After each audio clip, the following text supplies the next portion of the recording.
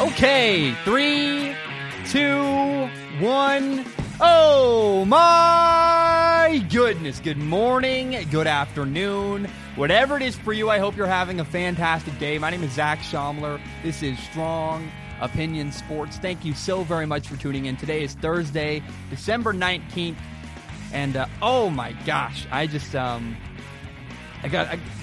back from Cincinnati, Ohio. I loved it. Who would have thought I would love Cincinnati, Ohio as much as I did? I think I might literally move there. I'm not even kidding. My lease is up in August, and hey, I might just peace out and go to Ohio.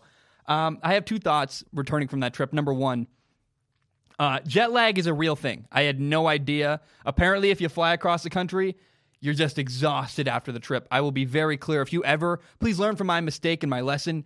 If you ever fly to New York or just across the country to another time zone, give yourself time to recover after the trip. I did not, and I just was beat to shreds, man. I was so exhausted after the trip. Now, number two, I want to say just to everybody, I've been in a low point in my life the last 2 weeks. Really just dark, just struggling. And this Cincinnati trip was a highlight. It really helped me. But this show, Strong Opinion Sports, has been, man, it's everything to me. And I want to say thank you so much to the people who watch and listen. I feel like I'm finally moving through that, what happened in my life, and I'm in a better place, and things are getting better, and that's good, and that's positive, and it's taken time, and it's taken work to get here, but I just want to say thank you so much from the bottom of my heart to everybody who listens to Strong Opinion Sports. It means the world to me. I'm so grateful, and that's where I want to start. I want to start with this today about Cincinnati. I spent the weekend in Cincinnati. And, I went and watched the Bengals play the Patriots in Paul Brown Stadium in downtown Cincinnati. And wow, what an amazing city. I love the people. I love the food. It's a really pretty downtown area. And I got to say, despite all the positives and all the fact that I love Cincinnati with all my heart, I still feel incredibly bad for the people of Cincinnati. Why do I feel bad? Because I feel bad that their NFL team, the Cincinnati Bengals, is a bad franchise. I feel so bad for that fan base. The question is why? Why are they bad? Ownership. Their ownership is awful. Mike Brown is the owner of the Cincinnati Bengals. He inherited the team from his daddy, Paul Brown. And the dad, Paul Brown, was a football legend, kind of a football rock star. He's in the Pro Football Hall of Fame. The Cleveland Browns are literally named after Paul Brown, the original owner and founder of the Cincinnati Bengals. In 1968, he founded the Bengals in Cincinnati. And, man, it seems like the dad, Paul Brown, really knew the game of football. He was a football legend. And while the dad is a football legend, his son, Mike, is not. And unfortunately, his son, Mike, is the person making decisions right now for the franchise, the Cincinnati Bengals. He pretends like he knows what he's talking about. He doesn't. The Bengals do not have a general manager. What that means is they haven't hired a football person to make football decisions for their franchise. Dave Tobin right now is the director, Duke Tobin. Duke Tobin is the director of player personnel in Cincinnati. He kind of takes a role helping with advising who the Bengals should go after, what players they should bring in. But there's not a general manager in Cincinnati. It's a huge problem. All of the decisions made about players are made by the owner, Mike Brown. I want to give you an example for a comparison. I want to give you an example of good ownership. While I was in Cincinnati, my dad and I went to Northern Row Brewing and Distilling. And we met the owners of Northern Row Brewery. We were given full media access. We were the first media ever to go into their brand new tap room. Their tap room opens at the end of January. And, the owners wanted to make German beer. So guess what they did? As people who wanted to brew German beer, they brought in German beer brewers, people who brew German beer. They brought in people that were a good fit. And then the owner set very clear expectations. This is what we want. And then guess what? They got out of the way. The owner set clear expectations, then they got out of the way and allowed the talented brewers they hired to brew really good beer. Who knows how to brew beer better? The owner or the head brewer? Probably the talented person you hired, the head brewer. Regularly in business, you see ownership get in the way of their business succeeding. Good owners hire smart people, talented people, and then they get out of the way and allow the people they hired to do what they're good at, which is whatever the field they work in. They're whether it's football or brewing beer or restaurants, whatever it is. You watch Kitchen Nightmares, one of my favorite shows. Gordon Ramsay's the host. Regularly, ownership is the reason why the restaurant is failing. So again, the Brewers were given, hey, the owner said, here's our clear expectation. This is what we want. Then we're going to get out of the way. Northern Row Brewery has some of the best ownership I have ever come across in my entire life. And my dad is a food writer. I've been to, I think, hundreds, if not thousands, of breweries and restaurants and distilleries. I've met a lot of ownership, and a lot of them are pretty good. The owners of Northern Row Brewery are phenomenal. They understand. They get it. Hey, we're going to hire talented people, and I'm going to say this for the 15th time. Get out of the way. Mike Brown, the Bengals owner, is afraid and unwilling to give up power to someone beneath him. He will not give up. He will not hire a smart football person and get out of the way. He needs to hire a general manager. Zach Taylor is the Bengals head coach. He's a young guy. He knows quarterbacks. He played in college. He played a little bit of professional football at quarterback. He understands the quarterback position. And from where I'm sitting today, it's really hard to tell whether or not Zach Taylor is a good coach or not. I'll give him the benefit of the doubt. He's working with the Cincinnati Bengals, who have bad ownership. It just might not be Zach Taylor's fault. It might be upper management causing him problems, handcuffing him, not allowing him to be the creative genius of football that he is. We don't know. It could be the ownership's fault. But here's what I do know. Here's the real tragedy of the Cincinnati Bengals. They are about to draft Joe Burrow. They're going to draft Joe Burrow in the probably with a first overall pick in the NFL draft. Joe Burrow is a quarterback. He's from Ohio. That's where Cincinnati is. He's from Athens, Ohio. It's pretty clear to me they're going to go for Joe Burrow, the local Ohio kid. They're going to bring him in. He's a quarterback from Louisiana State, LSU. He just won the Heisman Trophy. Joe Burrow was named the best player in all of college football. And I will tell you, I have never been more all in on a college quarterback than I am on Joe Burrow. I believe in Joe Burrow with everything in my heart. He is an incredible quarterback. The dude cares. He's incredibly passionate. I mean, first of all, go watch his Heisman speech. He literally cries on stage because of how much it means to him. You can tell he's deeply moved. I've never seen a guy, be that open and honest about his passion for football. But then if you watch the tape and you watch on Saturdays the way Joe Burrow's played in the last 2 years, it's incredibly clear. He's passionate about football. He's made dramatic improvements. He's been at LSU for 2 years. Last year, he was a very average, mundane quarterback. This year, he took a gigantic step forward. And you can say, well, it's coaching. It's not all coaching. Joe Burrow did the work. His mechanics are better. His footwork is better. He's a talented quarterback. He's a great leader. He's got everything off the field and on the field that you could want. Joe Burrow is a quarterback I am all in on. I believe heavily in Joe Burrow. He's the best quarterback I've seen in a long time. And it's more than just his physical ability. It's who Joe Burrow is at his core. And so an Ohio kid is going to go play for the Cincinnati Bengals from Cincinnati, Ohio. And look, I believe if any quarterback can turn around the Cincinnati Bengals, it's Joe Burrow. But sadly, I don't think that Joe Burrow can save the Cincinnati Bengals. I don't think it's possible. I was talking to a Bengals fan this weekend, and he said, man, we just need to draft Joe Burrow. He said quarterback is the most important person on the team. And that Bengals fan is mostly right. It is mostly the truth that the quarterback is the most important position on a football team. But sadly, the reality is actually the most important person, the person you rarely hear about, because most of them are just a good enough job that they don't ever get in the way.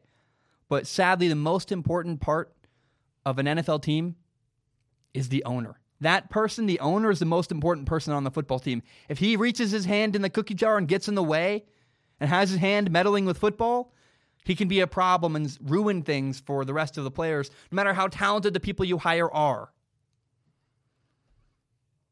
Just imagine if the Brewers at Northern Row Brewery had ownership handcuffing them, telling them you got to use these ingredients, got to do it this way, micromanaging everything they did and not giving them the freedom to work and be creative with what they do. Northern Road Brewing has some of the best beer I've ever had in my entire life. It's actually straight up my favorite. I cannot wait to go back there and have more of it. But it wouldn't happen if the ownership got in the way of the creative people and didn't allow them to do their job. No matter how good Joe Burrow is, he's going to be drafted by the Bengals. It's going to happen. I don't really care that it's. You can say it's a bold prediction. I don't believe it. I think unless the Bengals are massive idiots, they're not going to draft. They're going to draft somebody else. Unless the Bengals are massive idiots, they're going to draft Joe Burrow. It's too good a story. He's from Ohio. He's the best quarterback in the draft. They're going to do it. And in spite of the fact that he's incredibly talented, ownership is going to get in his way. Even the best and the brightest need good ownership that allows them the freedom to shine. It's just funny, man. I saw this gigantic contrast in Cincinnati this weekend. Northern Road Brewing has incredible, talented brewers. And the Bengals are going to have this incredible, talented quarterback. Why will the Bengals be the one that fails? Ownership. You can have all the pieces right, but if your ownership is meddling and too involved and overly involved, you're going to fail. Ownership is going to get into Joe Burrow's way. The Bengals have bad ownership, which stifles and limits talented people. Again, I'll say this over and over and over again. I was so impressed with Northern Road Brewery. The best owners are like the owners of Northern Road Brewery. They hire people who are smarter than them in that field. Brewing, football, restaurant, whatever you want it to be. Hire people who are smarter than you if you're the owner. Create clear expectations and then get out of the way. Let the talented people you hired do what they do best. And sadly, the Bengals owner, Mike Brown, will not do that. This is why the Bengals are going to fail, even though they're about to draft an incredible quarterback, Joe Burrow. A quarterback I believe in Joe Burrow's career is going to have a sad ending because his ownership will not be good enough. Oh, man, it's so disappointing. There's nothing worse than watching a missed opportunity or watching somebody get in their own way or not allowing. I know someone recently who had something great in front of them and they couldn't allow themselves to enjoy it, and it cost them that opportunity. It's like, man, that's so sad. You feel bad for that person because they got in their own way, and there's nothing more sad than people who get in their own way. I saw a lot of things on my adventure in Cincinnati. I loved it. We're going to talk about Tom Brady. I got to watch Tom Brady live. And we're also going to talk about Andy Dalton, the Bengals quarterback. I actually want to start with Andy Dalton, the Bengals quarterback. I feel bad for Andy Dalton, the quarterback of the Bengals. He's been the Bengals quarterback for years, and his time as the franchise quarterback seems to be coming to an end. You know, I've actually watched a lot of film on Andy Dalton. I recently went through a breakup, and that breakup threw my whole life, sideways and threw me off. But before that breakup happened, I was about halfway through the season watching Andy Dalton film this year. And let me tell you what I saw when I watched the film. It's that in multiple ways, Andy Dalton has been set up to fail. I feel genuinely kind of bad for him. Number one, Andy Dalton is a victim of being drafted by the Cincinnati Bengals, a doomed franchise with bad ownership. But number two, this is more sad and more important. Andy Dalton is in way, way over his head. Have you ever seen a situation where somebody gets a job that they're just not qualified for? They're underqualified for the job they have. They don't have the skills required to do the job well. Imagine if I, Zach Schaumler, was hired by NASA to design spaceships. It'd be a huge mess because I have no idea what I'm doing. I'm in way over my head. That's an extreme example. But it's a similar situation with Andy Dalton for the Cincinnati Bengals. Andy Dalton doesn't have the physical ability necessary to be a long-term starting quarterback in the NFL. He was never qualified for the job, and yet he was put into a situation where he was needed to be, and he was never put in a position to succeed. When the Bengals decided to make him their franchise quarterback, problem right there. Should have been a red flag. It was over. It never was going to work.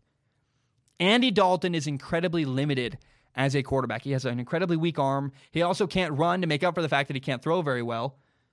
Andy Dalton is very similar to Case Keenum, the former Vikings, now Redskins quarterback. He's got a low ceiling with very limited potential. I mean, sure, once upon a time, he had a good year or two. He made it to the Pro Bowl once. Maybe twice. I don't actually remember how many times it happened. But the truth is, Andy Dalton had some success in the past. But that's the ceiling. That's the best it was ever going to get. Making him a 10-year long-term starter in the NFL was a mistake. It should have never happened. That's the best he has. Now, Andy Dalton is a really nice guy. He presents really well. Forget talent on the field. Let's talk about face of a franchise. He does a great job representing his football team. But that's only part of the skill set required to be an NFL quarterback and to be a long-term franchise quarterback. Andy Dalton doesn't have what it takes on the field. I've met people who worked with him at events. They did coordinated Cincinnati events with him, and they said he's a wonderful person. He's very nice. But again, the sad, harsh reality is Andy Dalton should have never been. He should have never been in the position to be the franchise quarterback for the Cincinnati Bengals. Straight up, he doesn't have a good enough arm. And that's going to make people upset, but it's true. I watched him play live on Sunday. He throws what you would call in baseball a slow curve. Or you ever seen a changeup in baseball? It doesn't get there quick enough. It's got not a lot of velocity. He's also not highly accurate. Andy Dalton had 4 interceptions on Sunday against New England Patriots. I was there, and it's over. It's over for Andy Dalton in Cincinnati. You could see on the big screen, the video board, the Jumbotron, whatever you want to call it, at the stadium. You could see the look on his face after his second interception in that game. He knew it. He knew it was over, and he was grieving. I shouldn't laugh. I felt bad for him. The look on his face told him he knew his time in Cincinnati was coming to an end. And I felt bad for him because he was grieving, and you could tell he's upset. Like, he could tell he's about to lose his job, but he was kind of just trying to gut through it and fight through it, trying to stay focused and trying to play. And when you're grieving and upset and want to just cry, it's really hard to push through and have a good rest of your day. And he didn't have a good rest of his day. He had 2 more interceptions. They lost by a lot.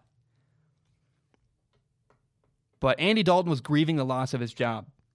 He knows the Bengals are going to move on. And he did his best. He's a nice guy.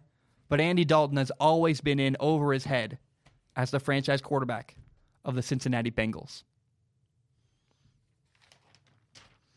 Okay, I don't know, where do I go next? On Sunday, the Patriots beat the Bengals 34-13 in Cincinnati. I was there. I was at Paul Brown Stadium. And for me, it was a cool moment because I got to see Tom Brady play live. He's a Hall of Famer. He's super accomplished. For me, it was kind of like seeing the Beatles live. You know, I'll always have the story when I tell my kids or my grandkids, yeah, that guy Tom Brady, I got to watch him play football live and in person with my own eyeballs. It'd be very exciting to me.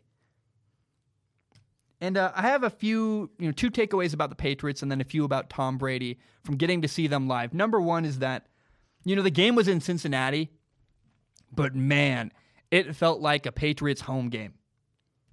Patriots fans were everywhere and they were loud. There was a moment where the Bengals dropped a punt, the Bengals fumbled, the Patriots grabbed it, they got the ball back, and man, that stadium went really loud. It felt like I was, again, at a Patriots home game. It was kind of bizarre, kind of weird and interesting. I felt bad for the Bengals, their players, Pretty much everybody there was a Patriots fan, and as an outside observer, I'm bipartisan. I was wearing a brown shirt. Like, I didn't have a favorite team in that situation. I was wearing like a Dickies pullover hoodie. It was just cold. And I didn't have a really a side in the fight. I just felt bad for the Bengals. I was like, man, this feels like an away game for you guys at home in your home city. That's brutal and that's rough.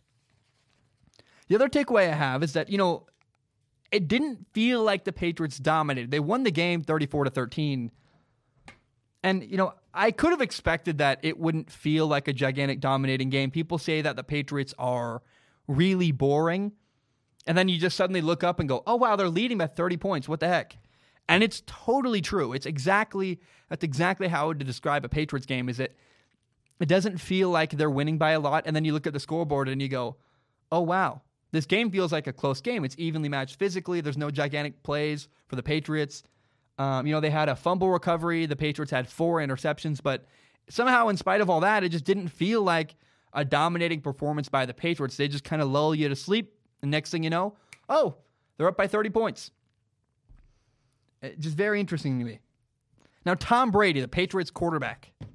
You see videos of him on the sidelines yelling and screaming, but to me, that's not Tom Brady for 95% of the game. 95% of the game, Tom Brady is pretty mundane, very even keel, relaxed. He doesn't go too high or too low.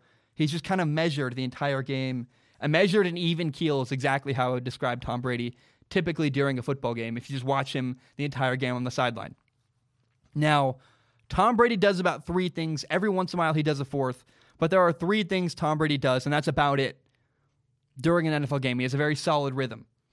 He actually spends the majority of the time on an iPad with the Patriots offensive coordinator, Josh McDaniels. I guess technically it's a Microsoft Surface, because that's the thing they have contract with.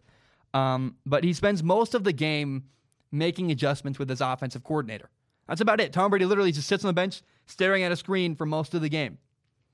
Now, when his defense gets on a 3rd down, he'll stand up. He'll find Jarrett Stidham, the backup quarterback. They start to play catch. And you'll notice that Brady throws really, really hard while his backup Jarrett Stidham does not. And that's by design. It's important. You might be, if you're just an observer, you'd be like, what's wrong with Jarrett Stidham? Why is Jarrett Stidham throwing the ball so soft? It looks like he has a lot of arc on the ball. Like, does he have a weak arm? What's going on? And there's a couple reasons behind all of this. Number one, the reason why Tom Brady throws the ball really hard is because he's trying to build muscle memory and build confidence. Before you go out on the field, you want to make sure that everything is firing at all cylinders and you can go full speed and trust your arm. Now, the other reason why Jarrett Stidham is not throwing hard is to protect Tom Brady's hands. I mean, it's the weird, interesting truth that Tom Brady's got to warm up and get himself ready, but you're not trying to warm up Jarrett Stidham. He's just trying to get the ball back into Tom Brady's hands. And so they throw the ball soft back to Tom Brady because you don't want Tom Brady to have a jammed finger or something go wrong catching a football from another quarterback. It is really cool watching Tom Brady and Jarrett Stidham, the backup, the young rookie and the long-time 20-year NFL veteran. They appear to get along really well, Jarrett Stidham and Tom Brady. They're talking to each other. Brady has his hand on Jarrett Stidham's shoulder a lot of the time. It kind of looks honestly like, people would say uncle and son, but that's not really what it is. It's more like older brother and younger brother, the way Brady talks to and relates to him. It's very, you can tell it's kind and they have a good relationship. Now, the 3 things Brady does: iPad, he does, he's looking at the iPod, making adjustments, he's warming up, and then number 3, he's on the field playing quarterback. And that's a solid rhythm. He occasionally after a drive, he does do a 4th thing, especially after a drive fails. They have an incomplete pass, or they have to punt it away, or they fail on 4th down. Brady will go talk to his receivers and make an adjustment with them. And I saw him yell at a couple guys occasionally, but for the most part, Tom Brady just really is talking to them, making adjustments, making clear that things are working. And it's very systematic. There's just a clear rhythm with Tom Brady and with the Patriots. They don't fall from that formula very often. It's kind of fun to watch. It really is. Now, if you ever go see Tom Brady, please do not expect him to be wild or flashy. That's not who he is. I would imagine people that don't really know football very well, but they've only ever heard about the legend of Tom Brady. For people who've only heard of the legend of how great Tom Brady is, but they don't know football very well and don't follow very closely, those people might be disappointed because Tom Brady, his style's boring. And I expected that, but there's no better way to put it other than his style of quarterback is boring. There's not crazy plays. He's not flashy. There's no wild big runs. There's no crazy passes. Tom Brady just plays a very boring, efficient style of quarterback. That's exactly what I expected. But in case anybody out there is expecting to go watch Tom Brady for the first time, don't expect a wild, crazy performance. That's just the wrong expectation to have. A lot of throws underneath. I would call it a Tom Brady playing quarterback is kind of a slow burn. And I'll be totally honest, I saw a couple throws that Tom Brady missed. He had a throw on the goal line down the seam to the left where that looked like it should have been a touchdown, and he missed. But I don't think the reason why Tom Brady's missing passes in this moment in his career is because of age. I've now seen him on film. I've seen him in person, literally watched him live. I think people just regularly are characterizing his flaws and his issues with the wrong thing. It's not his age. People don't understand.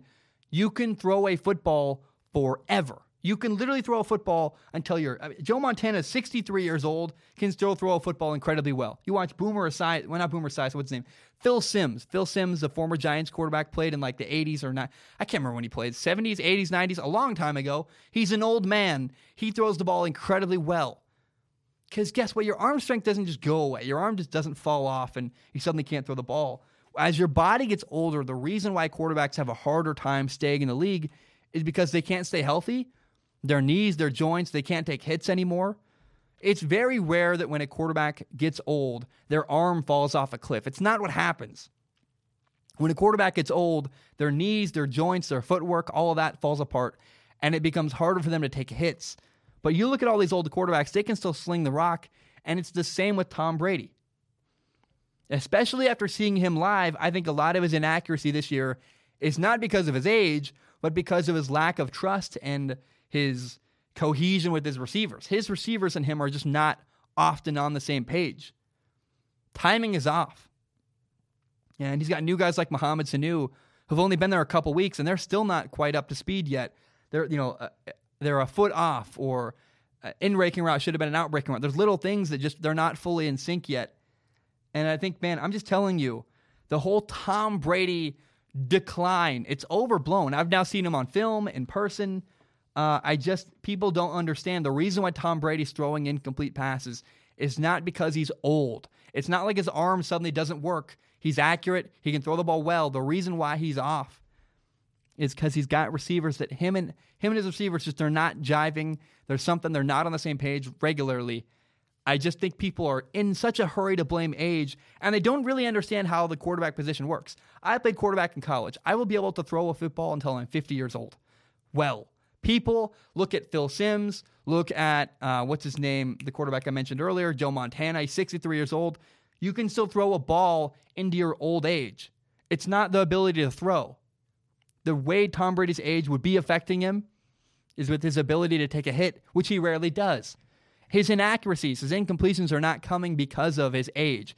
Tom Brady's incompletions are coming because of his lack of cohesion with his wide receivers and with his tight ends. They're just not on the same page. There's something off, but it's not Tom Brady's age. I'm more convicted of that now after watching him play live. Whew. Oh, man. Losing my breath. Maybe I'll take a break. No, let's just plug on. Seattle Seahawks receiver Josh Gordon has been suspended indefinitely for violating the NFL rules on substance of abuse and performance-enhancing substances. Number one, it's really, really sad. Josh Gordon seems like a guy with an addiction issue. And that's just disappointing and sad. And it's also interesting, the number two thing is it's interesting that it was just announced Major League Baseball is no longer going to test for marijuana. That's just not on their list of banned substances that they care about anymore. And in one league, nobody cares. In baseball, it's not a big deal anymore. In the NFL, Josh Gordon has repeatedly gotten in trouble for marijuana use. Now, addiction is a sensitive topic. I don't really want to go too deeply into it. But I do think the one thing you have to acknowledge with Josh Gordon being suspended is it's hard not to acknowledge the New England Patriots.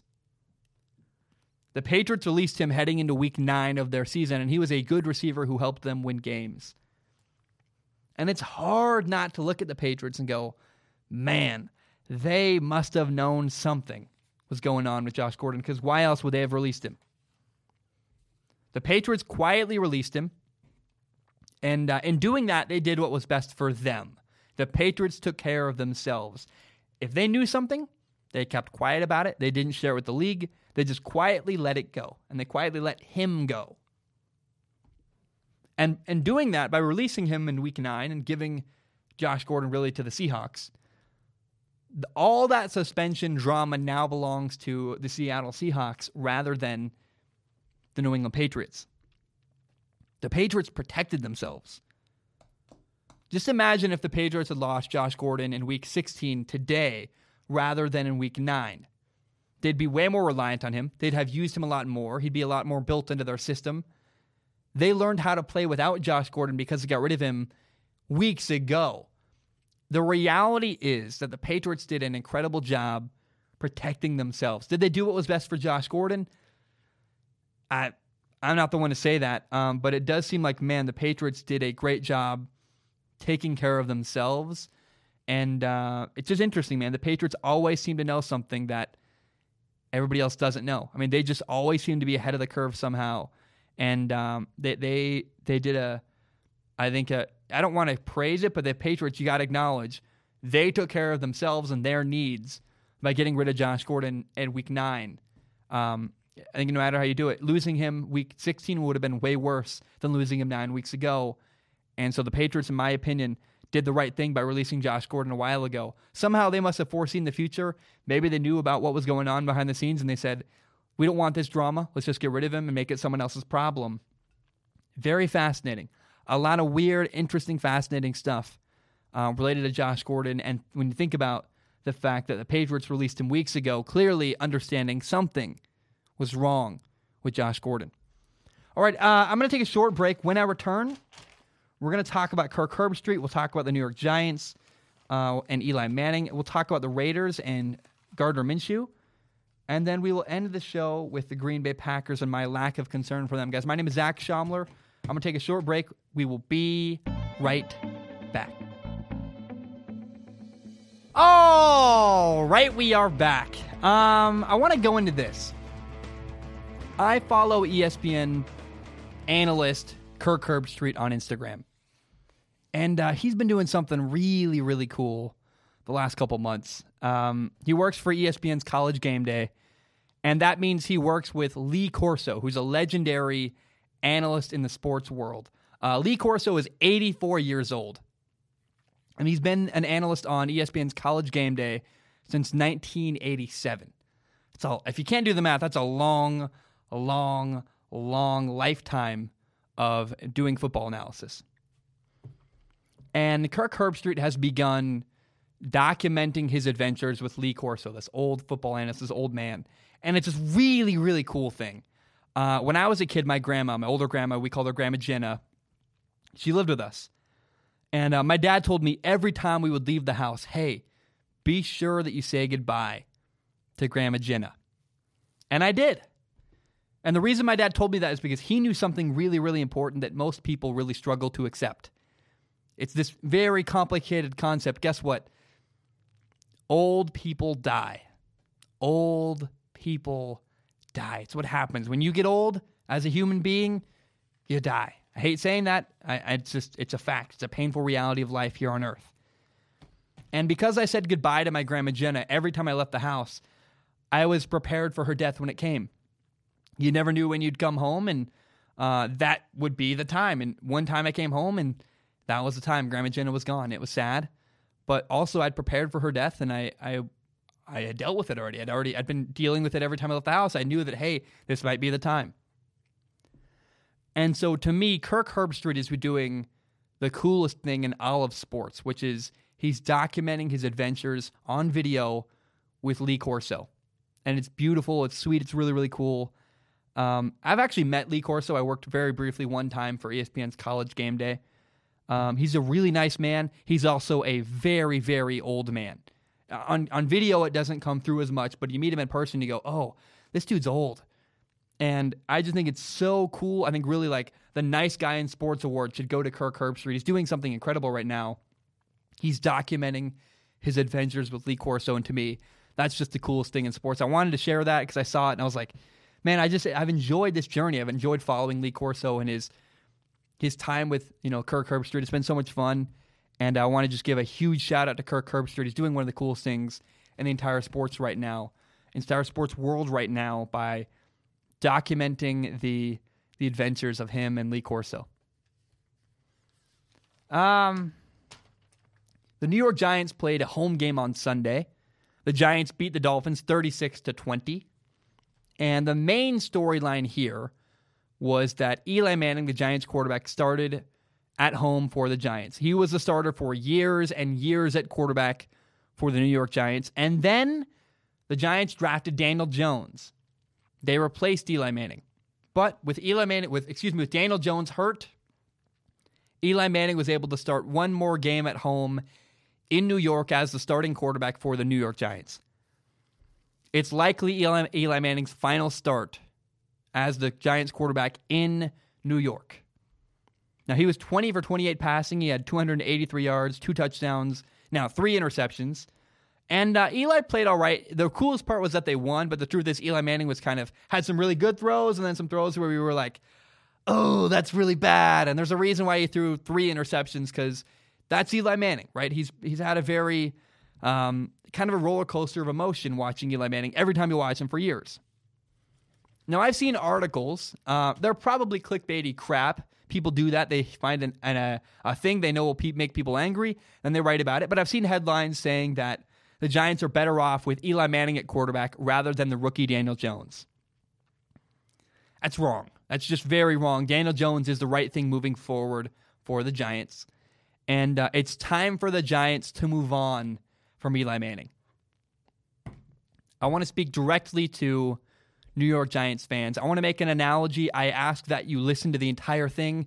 It's the only way I can properly explain the way and the fact that Eli Manning's moving on. I went through a really painful breakup recently. It destroyed me for a little while. And she was a part of my life for years and years. And I have a lot of really good memories with that girl. I mean, she meant a lot to me. Still does, to be honest.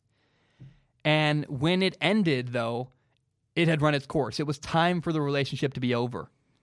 And when it's time for things to end, it's really tempting to ignore all the issues moving forward and just latch onto and hang on to all those good memories. You're like, what about this? And what about that? What about this? And look, Giants fans have a lot of positive, great memories with Eli Manning. They won 2 Super Bowls together. They broke some records. And I really hope that Giants fans, I hope you cherish those memories forever. I know I will always cherish the good memories I have with my ex-girlfriend. They're good moments. Appreciate them. But also, it's time to move on. Eli Manning is 38 years old. He'll be 39 in January. January 3rd is his birthday, actually. And there's literally a better option than Eli Manning right now on the Giants. His name is Daniel Jones. He's this promising young rookie quarterback. He's talented. Oh, I really hope the Giants build around him and give him some help. Maybe an offensive line that's a little better. I was talking to the owner of a brewery in Cincinnati this last weekend, and here's the advice he gave me. It was very telling. It was really helpful. He said, people come into your life, and they're kind of like chapters. Some chapters are longer than others. And when a chapter ends, you don't need to be bitter and angry or upset that it's ending. You know, for example, my ex-girlfriend was a 5-year chapter in my life. That's a long time. It's a lot of experiences, and good and bad. And Eli Manning was an even longer chapter in the history of the New York Giants. And for Giants fans, they've had Eli Manning as a part of their lives. I think in 2004, is that when he was drafted? A long, long time. And the chapter's over, but it doesn't mean you can't appreciate it for what it was. It was a good run. You had good memories. You had some hard moments, but you learned lessons through all of it. It was what it was, and now the chapter with Eli Manning is over. And I cannot think of a better end to Eli Manning's chapter in New York than winning a home game, playing well, being the starting quarterback, kind of riding off into the sunset. That's the best ending you're possibly going to get. And so I really hope that Giants fans, just please let it be. Let it be. Let it be the end. And appreciate that chapter of your life with Eli Manning for what it was. It was a good thing when it was happening, and that chapter is now over. Okay, here's a fun narrative here. On Sunday, the Raiders played their final game in the Oakland Coliseum, and guess who the winning starting quarterback was? What quarterback won the final game in the Oakland Coliseum? It's going to be a fun trivia question for years. That guy was Gardner Minshew. Oh, man. It brings me so much joy. I love Gardner Minshew. He's the quarterback for the Jaguars.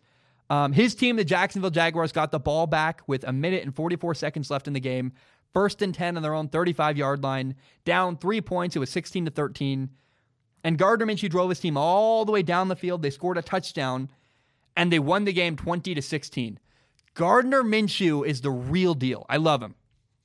Man, it's awesome. You look at the Jaguars players' social media. I went and looked at Leonard Fournette's Instagram. He's got a picture. He's proud of his quarterback, him and Gardner Minshew. He's like, this is the man. You can tell the Jaguars players, his teammates, they love Gardner Minshew. And I am telling you, he's a special person and a special quarterback. Gardner Minshew is a real deal. And if the Jaguars can't see that, they're idiots. I know someone recently who had a really good thing in their lives, and they just couldn't appreciate it. They couldn't keep it together. They couldn't enjoy it, and therefore they missed out. The Jaguars had better appreciate Gardner Minshew. This thing right in front of them, hitting them in the face. There's this awesome thing. You better had learned to appreciate Gardner Minshew. He's an incredible quarterback. He's not got the strongest arm. I think that's part of why people don't embrace him as well. But he can run, and he galvanizes the people around him. Gardner Minshew is a franchise quarterback, and you got to accept him. I really think the Jaguars got to bring him in, build around him. Let the fact that the Jaguars love him, his teammates, they're all in on Gardner Minshew. It's a huge deal. And it's so weird to me that for whatever reason, I guess arm strength, the Jaguars front office cannot seem to embrace their quarterback. They brought in Nick Foles. It didn't work. Gardner Minshew, it's clear it works. Embrace him. Allow for him to be the guy. I didn't even plan to have this rant. I just went on a rant. It drives me nuts. Enjoy the thing right in front of your face. Gardner Minshew's right there. He's so good. And the players love him. The Jaguars had better build around him. Whew. Running's part of his game. Gardner Minshew reminds me a lot of younger fans of the show. I wasn't even alive really when he was doing his thing, but I'm a huge football nerd. Gardner Minshew reminds me a lot of Doug Flutie, a former quarterback who was in Buffalo actually. And Buffalo would not embrace him. They replaced him with Rob Johnson, this taller, bigger quarterback. And for whatever reason, the Buffalo Bills couldn't embrace Doug Flutie, who won games and actually did well for them. And the players loved him. They're similar quarterbacks, man. They run around. They're scrappy. They're not the biggest or the strongest. Gardner Minshew is Doug Flutie. It's just right there. I love the joy that Gardner Minshew lives his life with. He lives his life with it. He plays with it. And I met Gardner Minshew one time on the set of a Pac-12 network show. I was operating a camera. And he said, life is an adventure, and I'm just trying to make the most of it every single day. That's a quote. That's what Gardner Minshew said to me. And most people need that attitude. Make the most of it. What does that mean? Do the work. Work your butt off. Have a good work ethic. Be prepared when your moment comes. Make the most of it. But the other part of make the most of it means enjoy the experience. Gardner Minshew very clearly enjoys playing quarterback for the Jaguars. Not enough people in your life tell you to enjoy your life. They say work hard, do this, do that. It's also okay to smell the roses and just enjoy the experience, enjoy the journey. The little things. I'm in Cincinnati having a bowl of chili, spaghetti, and cheese at Skyline Chili. I'm like, this is awesome. A night with your friends, maybe the thing that you enjoy is a night out, but on the journey towards something. I'm on a journey trying to build Strong Opinion Sports as big as I possibly can, but there are moments along the way where you go, this is awesome, and I'm going to enjoy it and have a good time with it. And I encourage you, enjoy your life. Enjoy the journey in a direction. Gardner Minshew so clearly does, and I find it so inspiring. I just got a new couch that someone gave to me, and I sat on my couch last night and was like, man, free couch, it's awesome. I love it. It's so cool. Enjoy all the little things. This chair I'm sitting in, straight up, someone gave me this chair. I finally have a chair I can edit videos in with lumbar support for my back. It's the first time in my life. I'm not buying a chair, and so it was so cool to me. When you watch Gardner Minshew, the dude has so much fun. Interviews, winning, running around, throwing the ball.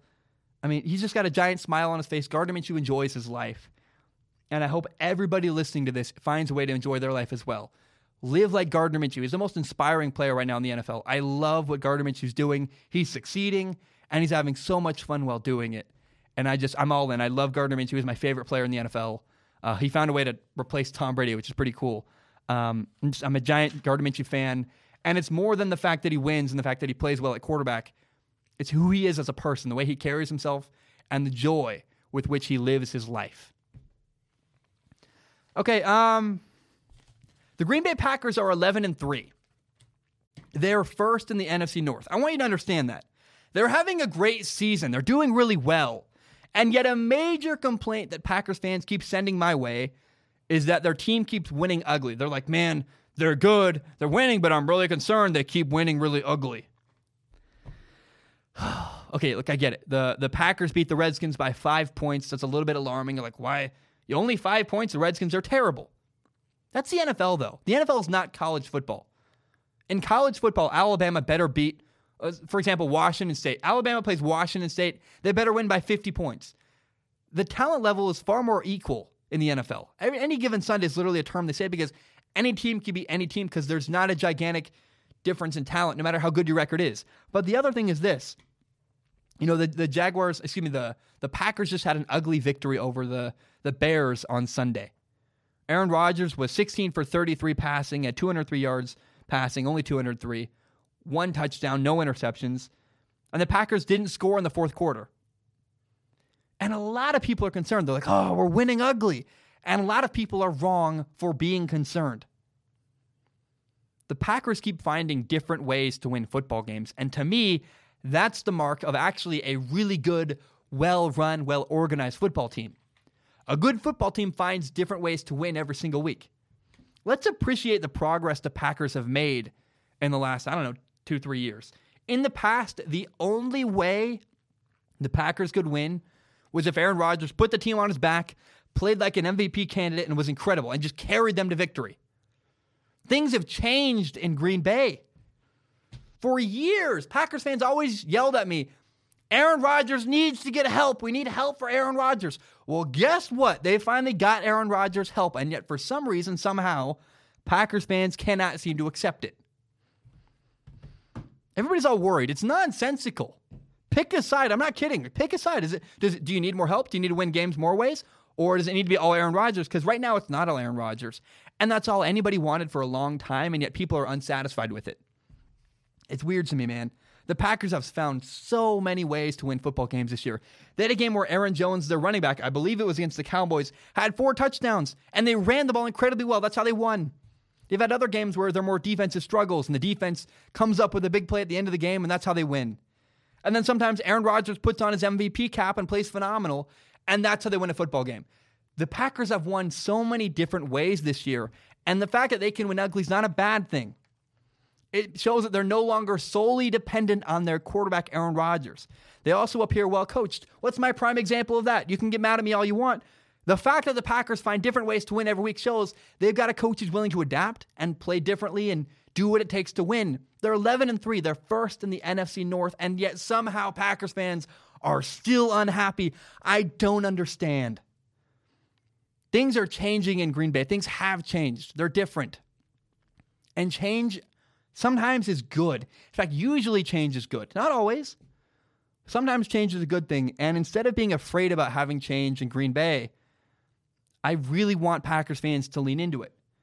Appreciate how much better of a football team you have now. You have a football team that's good enough that you don't need to rely on Aaron Rodgers playing and carrying the team every week. That's not a bad thing.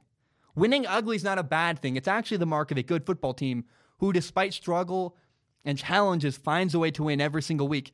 I feel incredibly encouraged that that's the narrative coming out of Green Bay right now. I'm not concerned. I actually think the Packers winning and winning ugly is a good thing.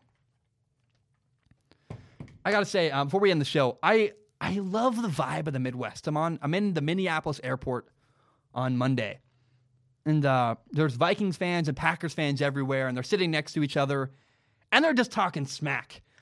And it's so much fun. There's just this fun banter that I love between Packers and Vikings fans, and you only really get that in the Midwest. I would imagine Yankees fans and Boston Red Sox fans would just want to kill each other. They're just fighting and yelling. There's not any cordialness.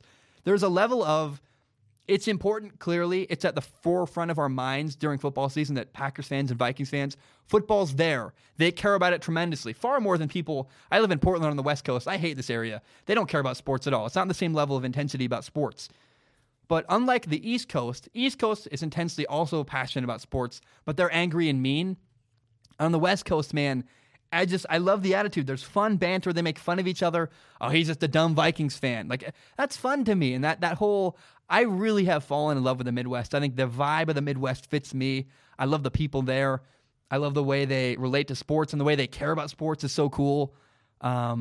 I don't know. I really see myself moving to Cincinnati in a couple years. Probably, honestly, my lease is up in August. I might just go to Cincinnati then. Cincinnati's this weird, wildly cool place that is, it's 4 hours from Detroit, 4 hours from Chicago, an hour and a half from Kentucky basketball, an hour and a half from Indiana, where, Bloomington, Indiana, where the Indiana Hoosiers play basketball. It's also an hour and a half from Louisville, Kentucky. It's an hour and a half from Indianapolis. It's 4 hours from Pittsburgh to watch the Steelers. It's a driving distance within from Tennessee, where the Titans play basketball or Titans play football, and there's concerts. It's within driving distance of Michigan, Ohio State, Notre Dame, Cleveland, where the Browns play. There are so many gigantic sporting events. It's an hour flight away from Green Bay, Wisconsin, where the Packers play. It just blows my mind. I can't believe how central to the Midwest and how central to all this incredible sporting events are. Cincinnati, Ohio is this incredible center point.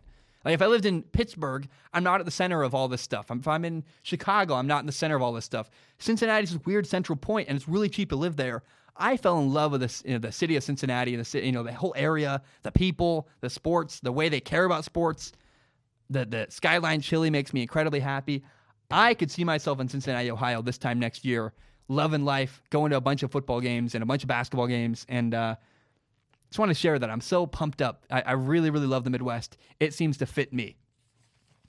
Okay, if you're struggling, please go get help. I do this every single episode. It's really important. If you are struggling, please go get help. 4 years ago, nearly 4 years ago now, my younger brother took his life. His birthday was on December 14th. He died on February 8th, 2016. And in that experience, I learned two really painful lessons. Number one, my brother never shared his struggles. And so if you're struggling, talk to somebody. Go get help. Go seek professional help. The suicide hotline is 1-800-273-8255. The suicide hotline is 1-800-273-8255. If you're struggling, go get help. Don't suffer in silence the way my brother did. I found him dead on the floor one day. Had no idea he was having a hard time. Please go get help. And number two, man, please tell the people in your life how much you care about them, how much they mean to you. I didn't do a good enough job telling my brother how much I loved him every single time I saw him. So I'm like, hey, Zane, I love you. I care about you. And I should have really busted down the door and say, hey, man, I'm not afraid to have conversation with you. My brother and I played Halo together once a week. I'd drive to his house. We'd play Halo. We'd sit down on the couch next to each other. Not online. Like we were literally on the same sofa watching Halo and playing Halo together. And we were in the same room, feet away. And I never asked him any questions deeper than about sports or girls or movies. And so I encourage you, don't be afraid to have a hard conversation with a little more depth. Make sure the people in your life know how much you love them, how much you care about them, and don't be afraid to have a conversation with a little more depth than just sports or movies or video games. Guys, my name is Zach Schaumler. Thank you so very much for tuning in. I hope you're having a great day. I'm excited. I love doing Strong Opinion Sports. It makes me so happy. I really, really appreciate you. Hope you have a great day. Bam, we are done.